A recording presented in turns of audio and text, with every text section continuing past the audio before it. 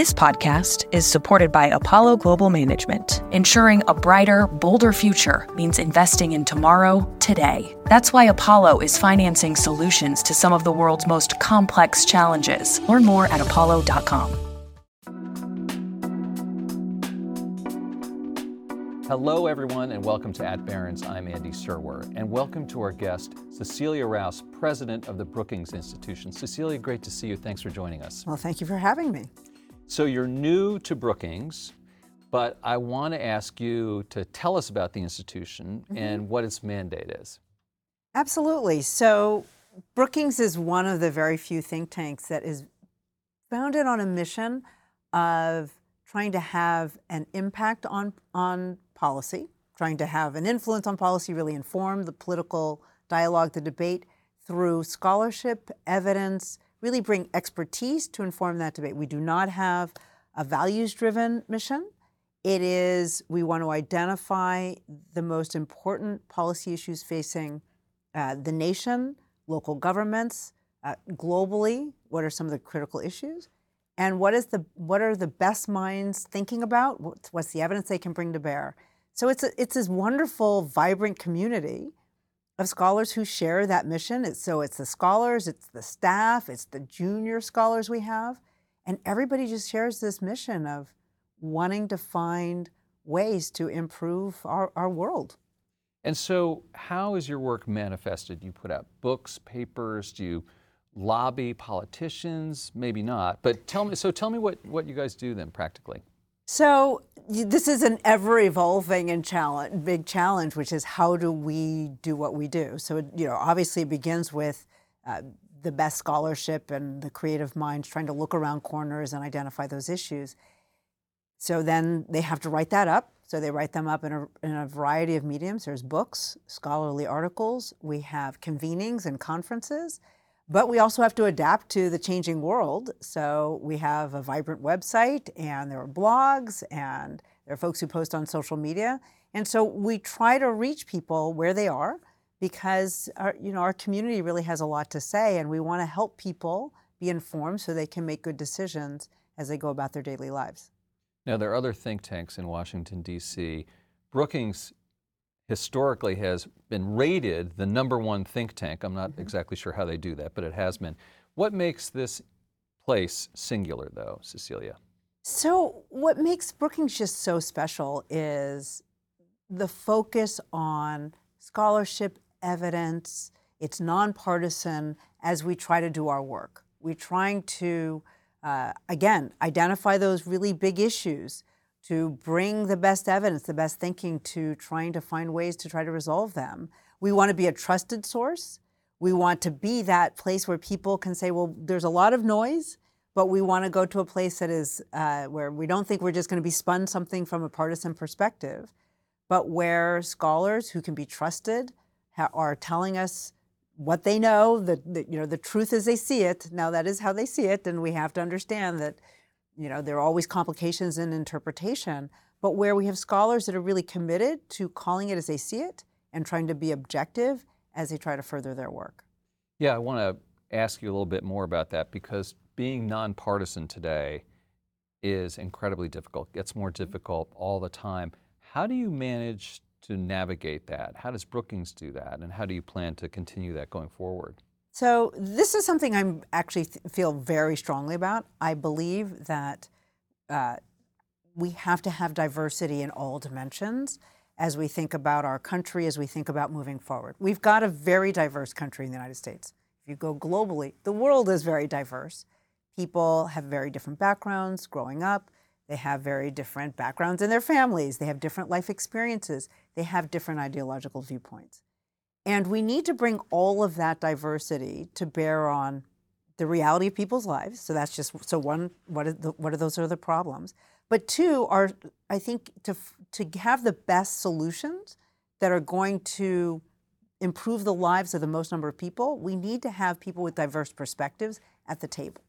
So from my perspective, we have an increasing polarized society. That in and of itself is not the problem. What we want to do is embrace the diversity and recognize that when we create a policy or when we think about how we're going to address an issue, it's going to affect different people differently. We need to understand who it's going to affect in different ways and do the best, chart the best way forward. It can look very different in different places. So one of our research programs, Metro, is very focused on local municipality level. And we recognize that's a feature, not a bug, right? That there are different policies can work differently in different places. But it's really that diversity of viewpoint that helps us to come up with better potential solutions. It helps us to identify crises that may be coming down the pike. So it's something that I embrace.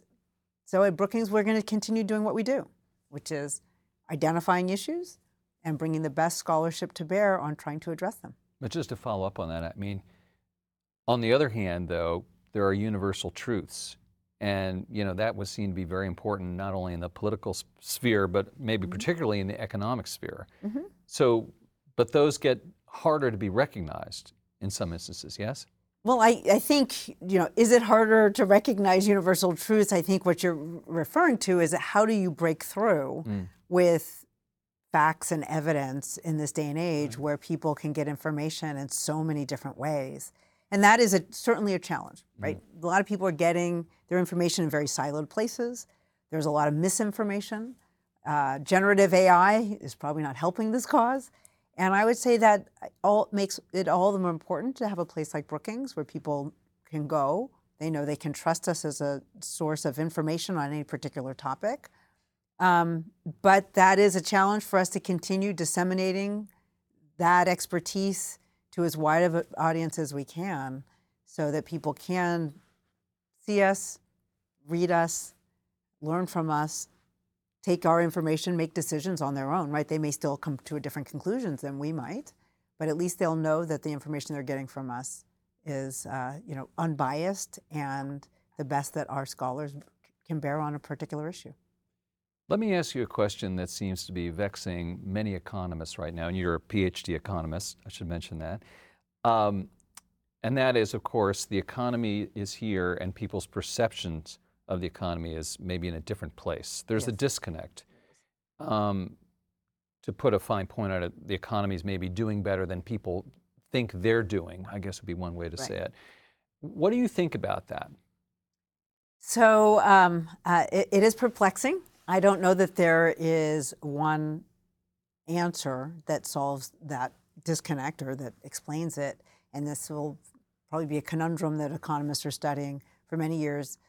When I was working as the chair of the Council of Economic Advisors, so going through the pandemic, I would often say, sometimes I wish I had a PhD in psychology rather than economics, because the economy was doing much better than people were experiencing, or at least reporting to surveyors. So, some of the leading explanations include, going back to the pandemic, we have been through 4 years. It's been 4 years. That's a long time. At the same time, we're just past it. It had a tremendous impact on our lives, and people are just knitting their lives back together. In terms of the price level, like inflation is moderating, but inflation is the rate of change of prices. Price levels are higher, so people are still comparing that to pre-pandemic, and that may be having an impact on their lives. But at the same time, we know the labor market has been very strong. We know people are continuing to spend, and so consumption remains robust. And so, I think this is a bit of a conundrum. I think time will tell, but fundamentally, I personally believe it's some combination of the economy is doing very well because we're pulling out of a pandemic, and in the United States, we had policies that really supported us through the pandemic, which I think helped compared to much of the rest of the world. At the same time, it was a profound impact where the economy's doing well, but that people are, it really did change our way of life. Or all contending with hybrid work, for example, or, as I mentioned before, price levels are higher. Right. And that, eventually, hopefully, the two will come back together. Not to lead the witness here, but what about income and wealth inequality? Could that be exacerbating things? Well, absolutely. I think we've had income inequality that has been growing for decades now. And if you look at middle income people, they have not seen large increases in their wages for decades. They actually did a little better during the pandemic. Again, the labor market was very strong. But it's our income inequality and it's rolling into wealth inequality has been just widening. There are many forces behind that. And I think that absolutely can be also a factor in how people are thinking about the economy going forward. In addition, there's tremendous uncertainty, right? We have geopolitical uncertainty. We still have, our economy seems to be doing well, but the media is always reminding us that could change at any moment. And I think one of the things we learned in the pandemic is yesterday was good, doesn't mean tomorrow is going to be good. Yeah. And so I think some of that uncertainty also factors into the psychological disconnect between at least how we economists see the economy doing and how people are experiencing it day to day. The other thing I've noticed just over the years is people always think that things aren't so good. It's sort of paradoxical. It sort of suggests something about human nature, maybe, that it's, getting back to your point about needing a degree in psychology. But I remember someone saying to me, in this economy during the Clinton years, and I'm like, well, things are pretty good now. Yeah. So it's a toughie. You mentioned serving as the chair of the Council of Economic Advisors under President Biden. You served under 2 presidents before that as well. So how have things changed? How have things changed in Washington over this time that you've served in 3 presidents? That's a very good question. I mean, how have things really changed? As an economic advisor, I think that the work is pretty much the same. It is to be watching the data. It is to be thinking of creative policy solutions that can address different issues. And it is to be advising the president on the advantages, disadvantages of any particular policy that might be considered, or helping the president to understand the context or to understand what the economic data may or may not be telling us. So I think that those fundamentals have remained. Obviously the political climate has been very different between the end of the Clinton administration, when I was at the National Economic Council, the beginning of the Obama administration when we had the Great Recession, and then the beginning of the Biden administration when we were in the middle of the pandemic. So one thing they have in common is, economic downturns, but they had very different causes, which meant that they lent themselves to very different policy solutions. But I would say that from the perspective of an economist advising the president, pretty much the work remained the same, which was to do the very best at advising the president with the way that I saw what the economic data were telling us. This podcast is supported by Apollo Global Management. As one of the world's largest alternative asset managers, Apollo is generating investment-grade credit, providing greater access to more resilient and diverse pools of capital, and helping to fill gaps in America's financial ecosystem. Learn more at apollo.com/private credit. Shifting gears, why do economics matter to the average American, and maybe even especially to American investors? Well, economics is everywhere. I go back to the fundamentals of at least economics, right? We have economics are what's behind our income, right? It's how much are you working? What is your income? How much does it cost to feed your family, to pay for your rent, and to pay for your housing? How to help support your children. And so economics in the truest sense, which is how to make choices, how to live within a budget, and how do you stretch that budget to take care of your needs but still have some left over, to have some fun in your life or save for tomorrow. That is the core of economics, and understanding what trade-offs are involved as you make those kinds of decisions. And so it's everywhere. Economists, every person is making the kind of decision-making that we economists think about every day.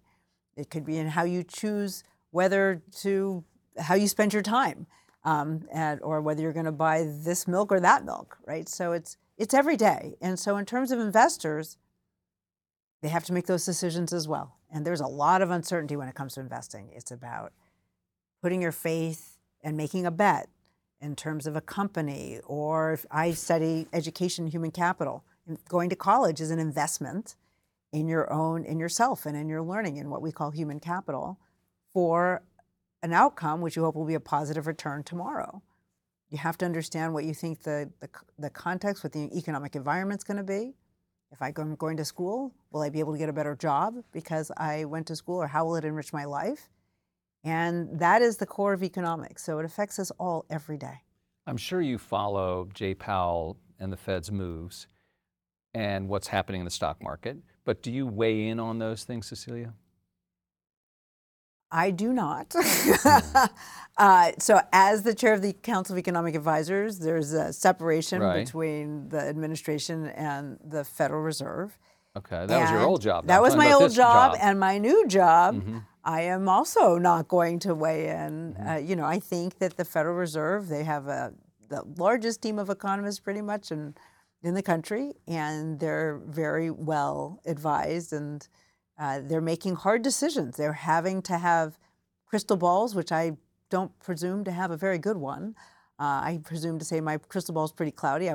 My staff at the CEA gave me a cloudy crystal ball as a parting gift because, it's hard to know. Our economy is very complex, and to be making predictions is incredibly difficult, especially coming out of something like the pandemic. But they are utterly qualified. If you were to ask me how I think they've done, I think they're appropriately watching the data, appropriately understanding there's been a lot of uncertainty, and appropriately being cautious as they try to balance their dual mandate between price stability and full employment.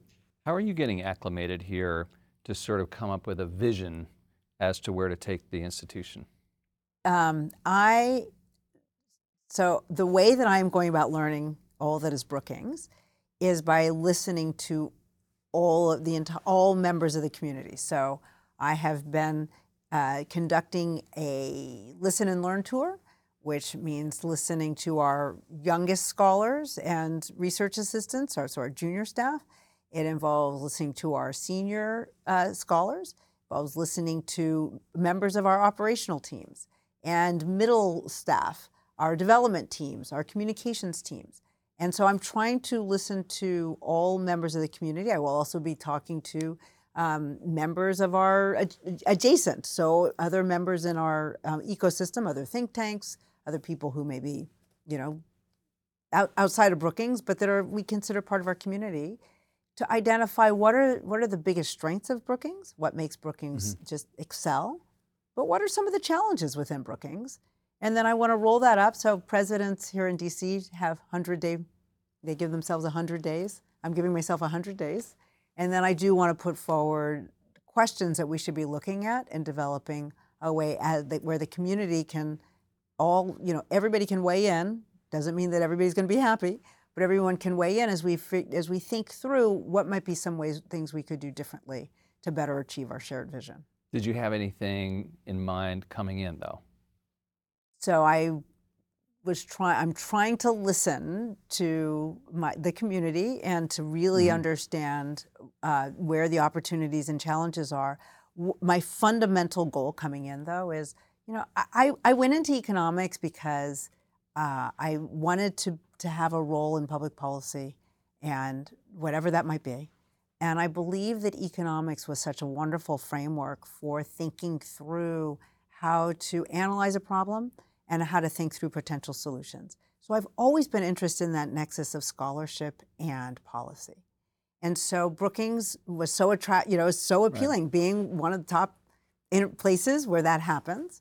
And I want to help Brookings maintain that and do even better as we go forward. And so Brookings has been, leader for 100 years. I want to set it up to be a leader, continue to be a leader for another 100 years. I guess 3 years until your 100th anniversary of the Brookings part per se, but there were earlier parts of it that existed. Exactly. Right.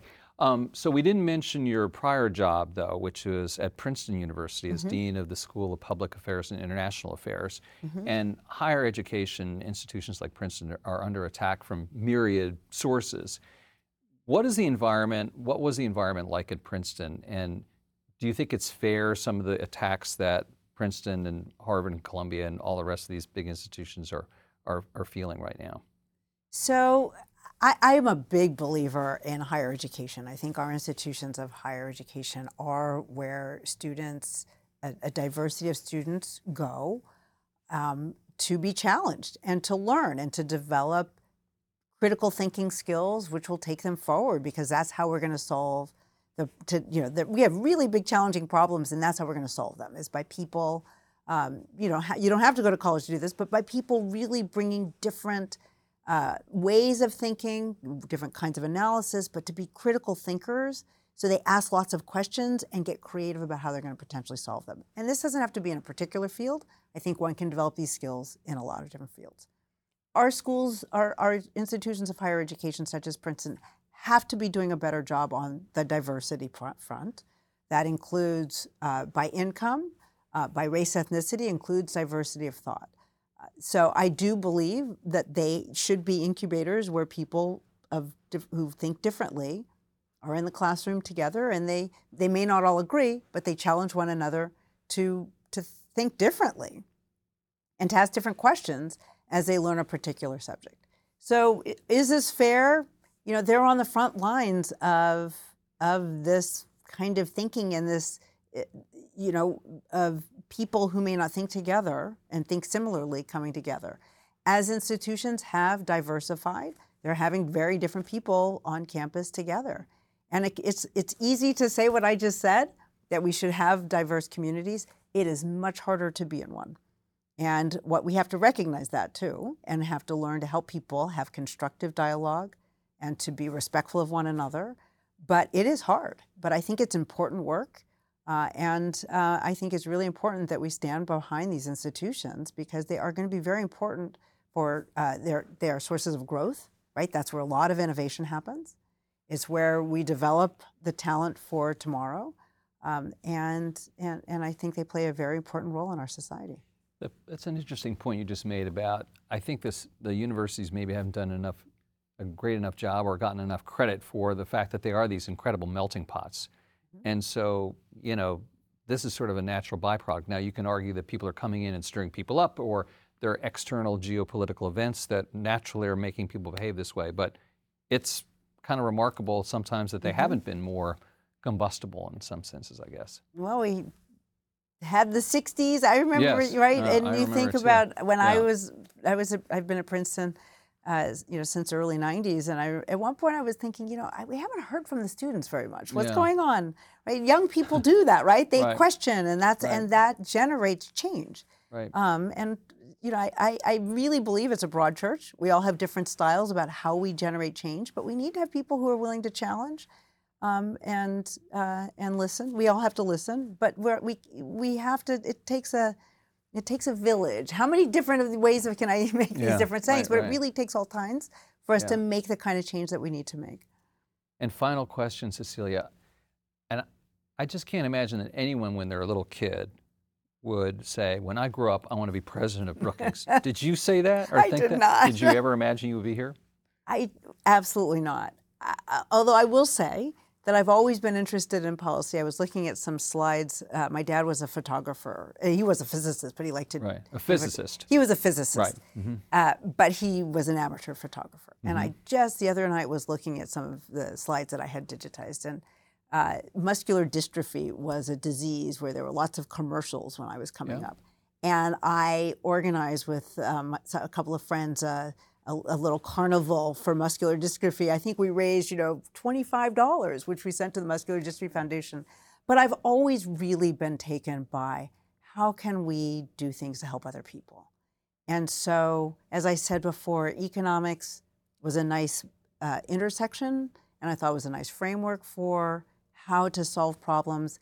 I went to Princeton as an assistant professor. I love doing research. I love being in the classroom. And so I could happily be doing that at the same time. But I also like actually doing. So that's why I've done 3 tours in the White House. I also like trying to apply it. So Brookings is a natural place for me to be at this moment. I would never have imagined it. But I do love its mission. I share that with the rest of the community. And I couldn't be more honored to be here. Well, good luck with it. Cecilia Rouse, president of the Brookings Institution, thank you so much for joining us. Thank you so much. This is At Barron's. I'm Andy Serwer. We'll catch you next time. The production team for At Barron's is Ellie Esmailadou, Joe Lusby, Kinga Royjak, Rebecca Bisdale, Katie Ferguson, and Laura Salaberry. The executive producer is Melissa Haggerty. We'll be back with a new episode next week.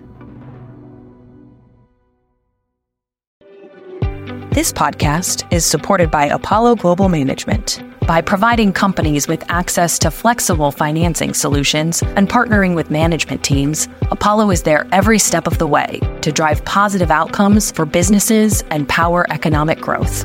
Learn more at apollo.com.